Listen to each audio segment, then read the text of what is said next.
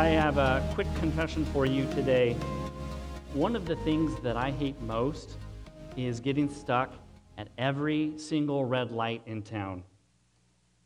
Somehow, I always get stuck at that light on 2nd and Chestnut, right down by Orion, and it takes forever. And even though it's a one-way going east, there's no cars, and I'm always stuck there for like 5 minutes. I'm sitting there in my car, I've got places to be, I've got people to see, I've got things to do, and I'm stuck at every single red light. But honestly, I probably suffer at those lights because of my own mismanagement of time and just running out, and so I'm reaping the consequences. But this idea of suffering isn't just sticking to, or isn't just unique to sitting at lights, but it kind of seems to be something that is human.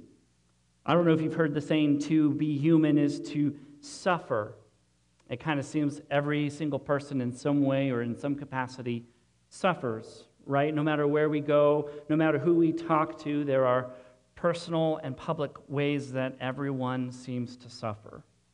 Some suffer because of unforeseen circumstances coming up in their lives, where there's a loss of wealth, loss of income, and there's a loss of just being able to pay bills or rent. We also suffer because we decline in our health, and we are no longer able to accomplish basic tasks that we once did, or we receive that terminal diagnosis from our doctor. But we also suffer because we lose loved ones, whether they pass away or whether their minds deteriorate to the point where they are no longer the people that we remember. In all of these cases of suffering, they always seem to penetrate where we find significance and security. These are also areas where we find identity and value. When suffering comes, our tendency is to blame God for the unfortunate state of our events. And many rightly believe that nothing in this world happens outside of His direction and sovereignty. As I was wrestling in my own life with God's sovereignty, I was in high school, and I remember one night I was looking out into the stars, and I was angry, I was confused, and I was complaining because of where God wasn't in my life. You see, leading up to that night, my dad had made several poor decisions for my family, where we ultimately ended up becoming homeless. And we lived in tents in the Ellensburg Canyon outside, or just right outside of the Yakima River.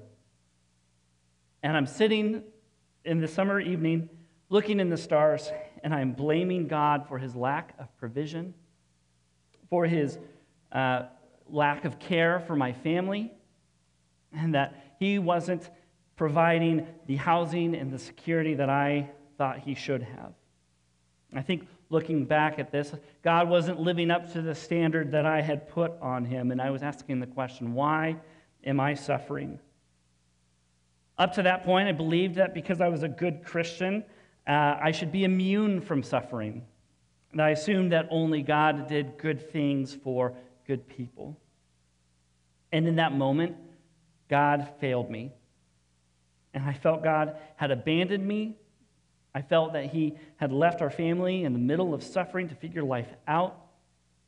And as I reflect back on this about my own life, I think it's common for many people here today where we've experienced our own suffering, and we often ask the question, why am I suffering? Or even ask the question, has God abandoned me? Our sermon series has been examining every story, every character, every event, and every command in the Bible, and how they are part of a bigger story about Jesus, about what He has done on the cross. We've started at creation, where God created and God declared everything perfect. And then we talked about sin entering the world and how the perfect creation was forever marred and forever distorted. Then we looked at Noah's Ark and focusing on how there's a better salvation coming through Jesus. And then last week, Pastor Kevin talked about the Tower of Babel and how men are constantly looking for significance and security apart from Christ. Today, we're looking at the story of Job, which deals with suffering. But more than suffering, it focuses on God's sovereignty, on God's purposes, on God's power, and on God's presence amidst our suffering.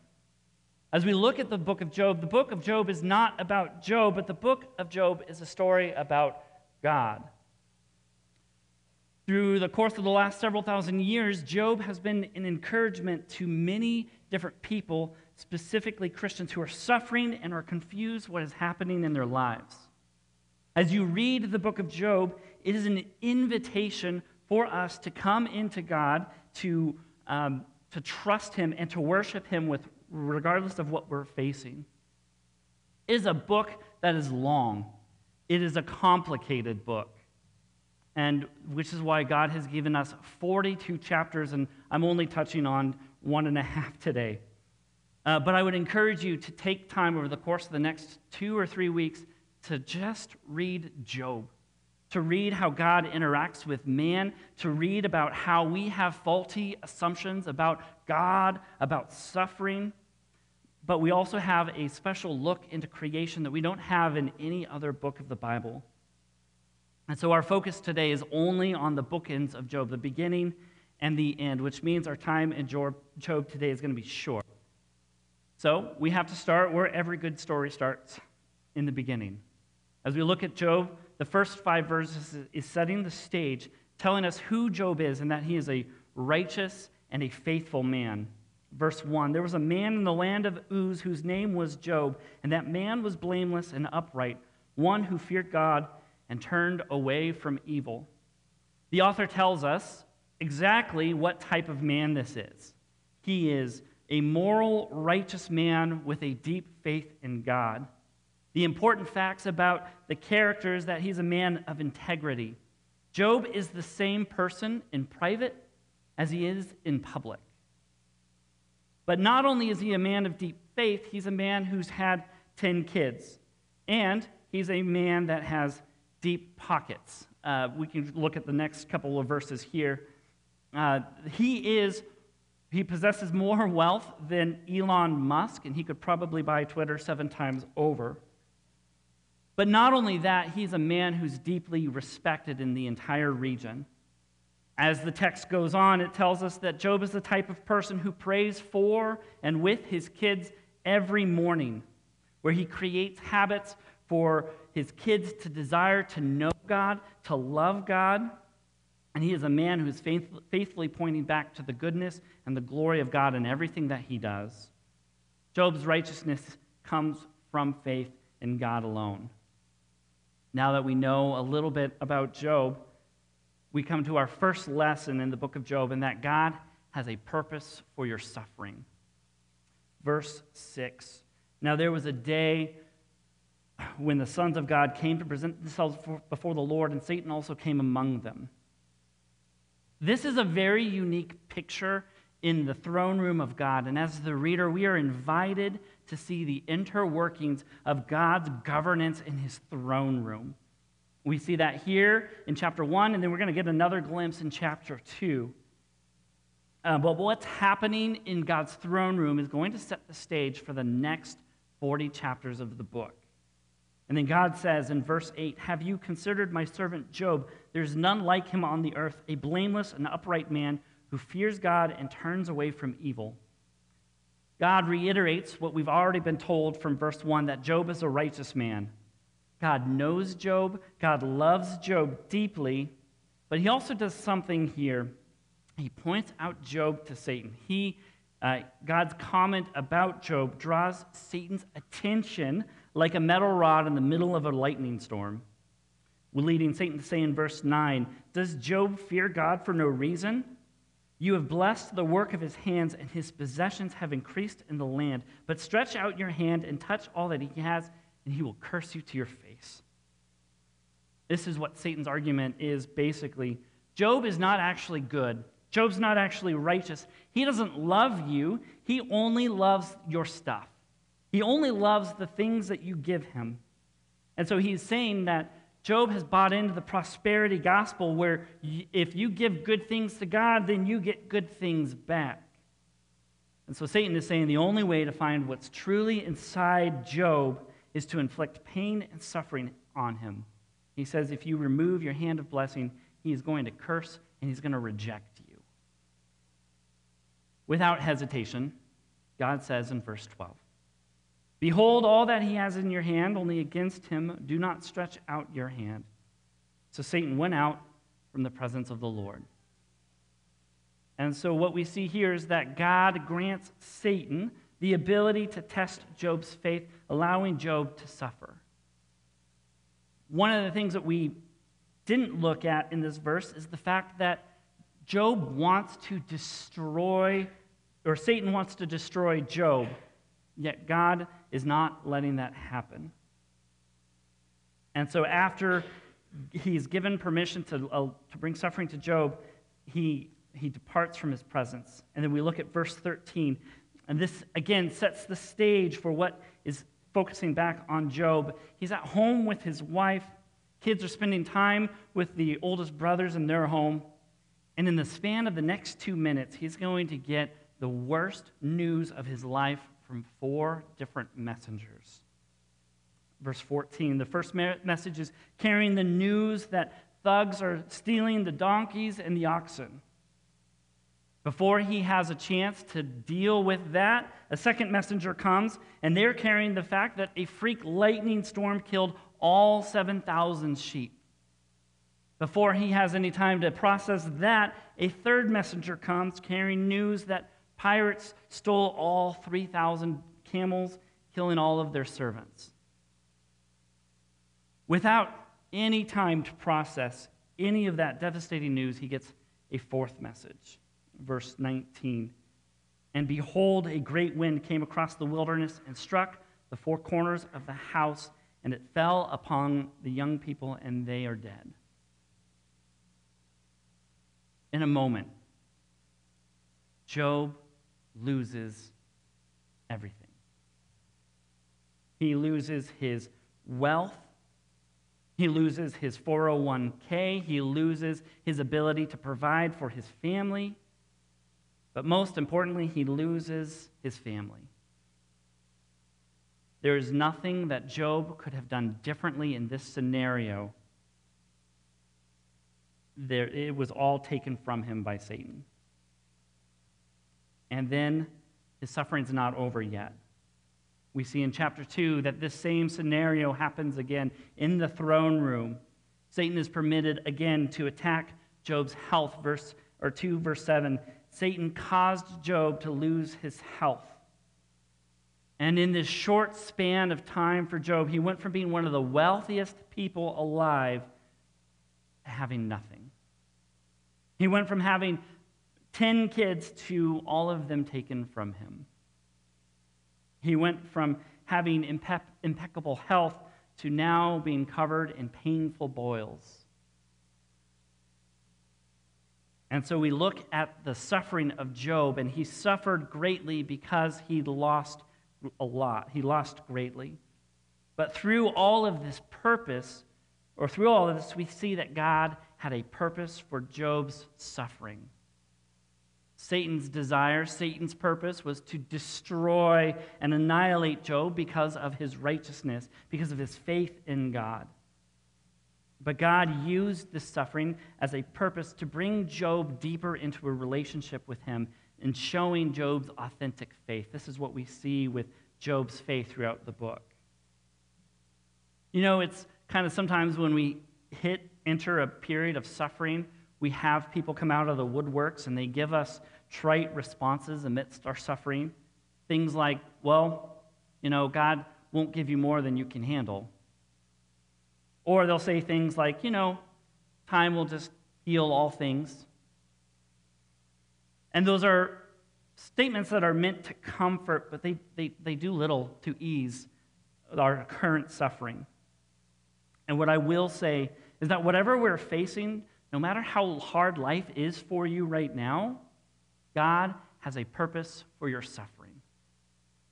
That purpose may be to draw you closer into faith. That purpose may be to humble you. That purpose may be to cleanse you from sin. I don't know what that purpose is, but God does. As we look at the first 2 chapters of Job, Job didn't know the purpose. Job didn't know what was going on in the throne room. All he knew is that he woke up one day and everything was great, and it was the worst day of his life. Job didn't have the scene where he saw Satan and God interacting. Job was blind about the interactions of God, just like we are in our suffering. But through this whole book, God is going to be inviting Job in to trust him with his suffering. In light of everything that has happened, look how Job responds in chapter 1 again. Then Job arose and tore his robe and shaved his head and fell on the ground and worshipped. He said, "Naked I came from my mother's womb, and naked shall I return. The Lord gave, and the Lord has taken away. Blessed be the name of the Lord." In the face of incomprehensible and immeasurable suffering, Job never lost his faith in God. Job never gave up on who God was. He doesn't comfort himself with Christian platitudes like, well, God just gave, God wouldn't give me more than I could handle. The very fact that we're looking at Job's life, that is beyond ability of us being able to handle that on our own. He's brought to complete devastation and destruction, but he laments and he worships God. And for us, I think that no matter what we're facing, that we can worship God through the midst of our suffering. Chapter 2 ends with Job's friends coming to comfort him. And for 7 days, they sit in silence as Job is wrestling with his pain and confusion. And so, over the course of chapters 3 through 37, Job and his friends enter into heated arguments about God's justice, about God's rule, about God's control over creation. But all of these arguments are stemmed from these 3 questions, and these 3 questions are questions that we ask ourselves in our own suffering. The first question is why is this happening to me? And the second question is, has God abandoned me? And then the third question is am I being punished? As Job wrestles with these questions for 36 chapters, him and his friends have heated arguments and heated debates. And what happens when you have a lot of words spoken is a lot of words are spoken in ignorance. And we see throughout these chapters that a lot of words are spoken in ignorance, but not necessarily sinfulness. They're spoken in ignorance against God's character, against God's nature, about how God works in the world. And it leads to God's interruption in chapter 38. And so God begins by asking in verse 2, "Who is this that darkens counsel by words without knowledge? Dress for action like a man, and I will question you, and you make it known to me." And so, without giving Job any time to answer, God peppers Job with a series of 77 questions over the course of 4 chapters. He is asking question after question after question, but he asks this question of Job, "Where were you when I laid the foundation of the earth?" And so through these questions, we would think that God is answering those questions like, "Oh yeah, Job, Satan and I were talking about you, and I believe that you have the faith to endure suffering, and Satan wants to destroy you." No, he doesn't address any of Job's questions throughout the book. And instead of addressing Job and talking to Job about his suffering, he instead talks and questions him about creation. For many of us, we're just like, I need to know why I'm suffering. I don't want to know about creation. Yet through these questions, God is inviting Job to see God's immense power and the intricacies of creation. As you look at all 77 questions, they are basically illustrating that God stands over creation. He is sustaining the world. He is sustaining creation and the galaxies, that everything that has been created, he is sustaining by the power of his word alone. As you read through the questions, it's easy to misread God's tone through all of this. The casual reader may infer that God is irritated with Job, that God is putting Job in his place, and to some degree that's right. But a proper reading of the text shows that God is being gracious in inviting Job to see what God does beyond our own lives. And so God is pulling back the curtains for Job specifically to show him many of the ways that he sustains creation. And through this, he is inviting Job to trust in his power and in his sovereignty. Starting in the creation account, God points to the created world. And everything that God says and everything that God does is by his power and his might alone. And through these questions and statements, we come to our second lesson of the book of Job, that God has power over all creation. All creation from the beginning until now points to the power and the authority that God possesses, that nothing happens in this world without God's knowledge, without God's power, without God's wisdom. Just even as we look at creation, there is a regularity that we can depend on. The seasons change, the sun rises, the sun sets. There are laws of physics that govern how our world operates. We can look at the world and see order. We can see God sustaining that by his power. That everything in the world bears testimony to God's great power. And so if God is questioning Job and saying, if I have ordered all of creation on my own, what do you think I'm doing in your life? He's wanting Job to recognize that God is intimately involved in creation, but he is especially involved in the affairs of humanity. And through all of these questions, God teaches Job and us that he is God and we are not. Yet through this, God demonstrates to Job that he provides his power to us amidst our suffering. So not only does he provide his power, but he provides something else, himself. We skipped over something a little bit important in the text. I want to look back at 38:1, and it says, "Then the Lord answered Job out of the whirlwind and said." When God starts talking to Job, he's speaking to him directly. In fact, we find in other Old Testament passages where God speaks to man, but in almost all of those cases, God appears and speaks. Here, the author is wanting us to see that God was present from start to finish.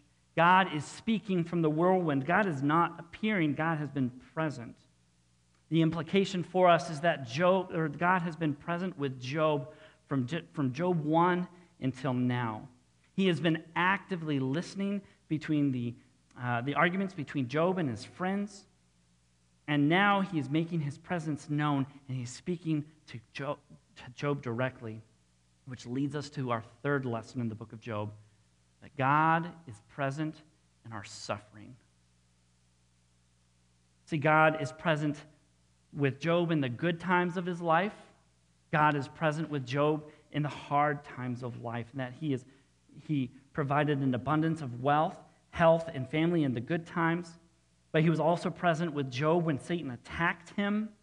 And he was present with Job every step of the way, actively listening and watching every word that was discussed. God is telling Job that he has been right beside him every step of the way, yet Job has been oblivious to this. As we look at Job's problem throughout this book, it's not that he lamented. It was good and right for him, and it's good and right for us to lament in our suffering. But Job's problem was that he lamented to his friends and not to God who is listening. And I know that it is hard to see God, to feel God amidst our suffering, but we have to trust that he's present. In fact, God promises us, not just Job, but he promises us throughout the whole Bible that he is present with us and that he never leaves us nor forsakes us. This is one of the greatest promises through Scripture, and it is a promise that he gives to his unending presence to his children. We first see this happen in Genesis 28:15, where it says, "Behold, I am with you, and I will keep you wherever you go, for I will not leave you." And then Deuteronomy 31, he picks up that same promise, and he promises it now to the people of Israel. "For it is the Lord your God who goes with you. He will not leave you or forsake you." It is repeated over and over again in the Old Testament. And it is repeated in the New Testament for us as believers in Hebrews 13. "I will never leave you nor forsake you." And then verse 6, "So we can confidently say, 'The Lord is my helper. I will not fear what can man do to me.'" And this promise of his presence is one of the greatest promises in all of Scripture. That the God of the universe, who is created by his power alone, is with you in your suffering. He is with you even when everyone in your life abandons you. He is with you when you are alone. And he comforts you with his presence. He comforts you with his strength, and in giving you his strength. And then he uses our suffering to bring him closer to him. I think that just speaks again to his infinite power, that he can take something that has been horrible to us, and he can turn it and he can make it good. Not that the suffering is good, but the result of it is suffering, or the result of it is good. And so knowing that God is present in our suffering gives us the ability that we can find comfort and strength and confidence, not in our power, but God dwelling in me. But something even bigger is happening here in the book of Job, which leads us to our fourth lesson today. Job's suffering points to the ultimate suffering on the cross. As you read the book of Job, there's not one single verse or a series of verses that point us to Christ. It is the whole story. It is the beginning to the end that leads us to understand what the suffering is in the cross. As we look at the book of Job, Job is the shadow of a reality of a man that was not only blameless, but sinless. A man who was greater than just merely human. A man who emptied himself of all glory, taking on human flesh and descending all the way down to earth to take a degrading and shameful death on the cross, whose journey caused suffering far worse than Job's, causing him to die on the cross alone. As we look at Job, the story of Job is a shadow of a greater story in Jesus. And as we look at the life of Jesus, because Jesus suffered and overcame sin and overcame suffering, we know that our suffering has an expiration date. Whether it is in this life or the next, the suffering that we are experiencing in this life because of Christ will be overcome. This doesn't mean that we just simply knuckle down and we just endure our suffering, waiting for things to get better. We have to go to the one who overcame suffering, and that is Christ. Christ has overcome the grave. Christ has overcome suffering, and we have hope when we place our faith in him that we will find relief for our lives, relief from suffering, whether that is in this life or in heaven. We know suffering will be vanquished. And this is the promise that we have in Christ when we have placed our faith in Jesus, when we come to know him, when we come to love him, that we are also redeemed and saved from all of our sins, but we also have hope that God will deliver us from our suffering. And because of Christ, we know that our suffering is temporary, but the glory that we will experience is forever.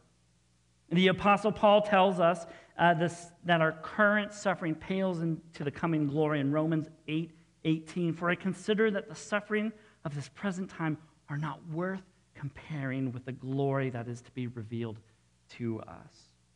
And then verse 28, and we know that those who love God, all things work together for good for those who are called according to his purpose. God redeems our suffering. Our suffering results in us having deeper trust, deeper faith, deeper love in Christ. And so the suffering that Jesus endured was taking sin upon humanity, or taking the sin of humanity upon himself, bearing the judgment for our sin, redeeming us from our sins. And as we look at Jesus' purpose in his suffering, it's that we don't suffer forever, but that we get to enjoy relationship with him. He was beaten on, or he has beaten sin on the cross, and he is victorious over sin. Because Jesus rose from the dead, we know that we can overcome sin and suffering by his power. And we have the same freedom from sin and suffering when we place our faith in Jesus. Which brings us to our point of the message today, is that God is present with us, redeeming our suffering with purpose and power through the cross of Jesus. We are to entrust our suffering and our pain to him. Jesus, who bore all suffering on the cross, where we know with complete certainty that our suffering is temporary, and yet it pales to the coming glory. All we have to do to receive this is to draw near to him in faith. The Scripture tells us that when we draw near to him, he will draw near to us. As we look at these 4 lessons of Job, that God has a purpose for our suffering, that God has power over our suffering, and that God is present with our suffering, and that all of our suffering leads us to a better understanding of who Christ is, what do we do with that? I got 3 takeaways for you from the book of Job. The first one is that we can worship God in our suffering. Job didn't lose his faith when suffering hit his life.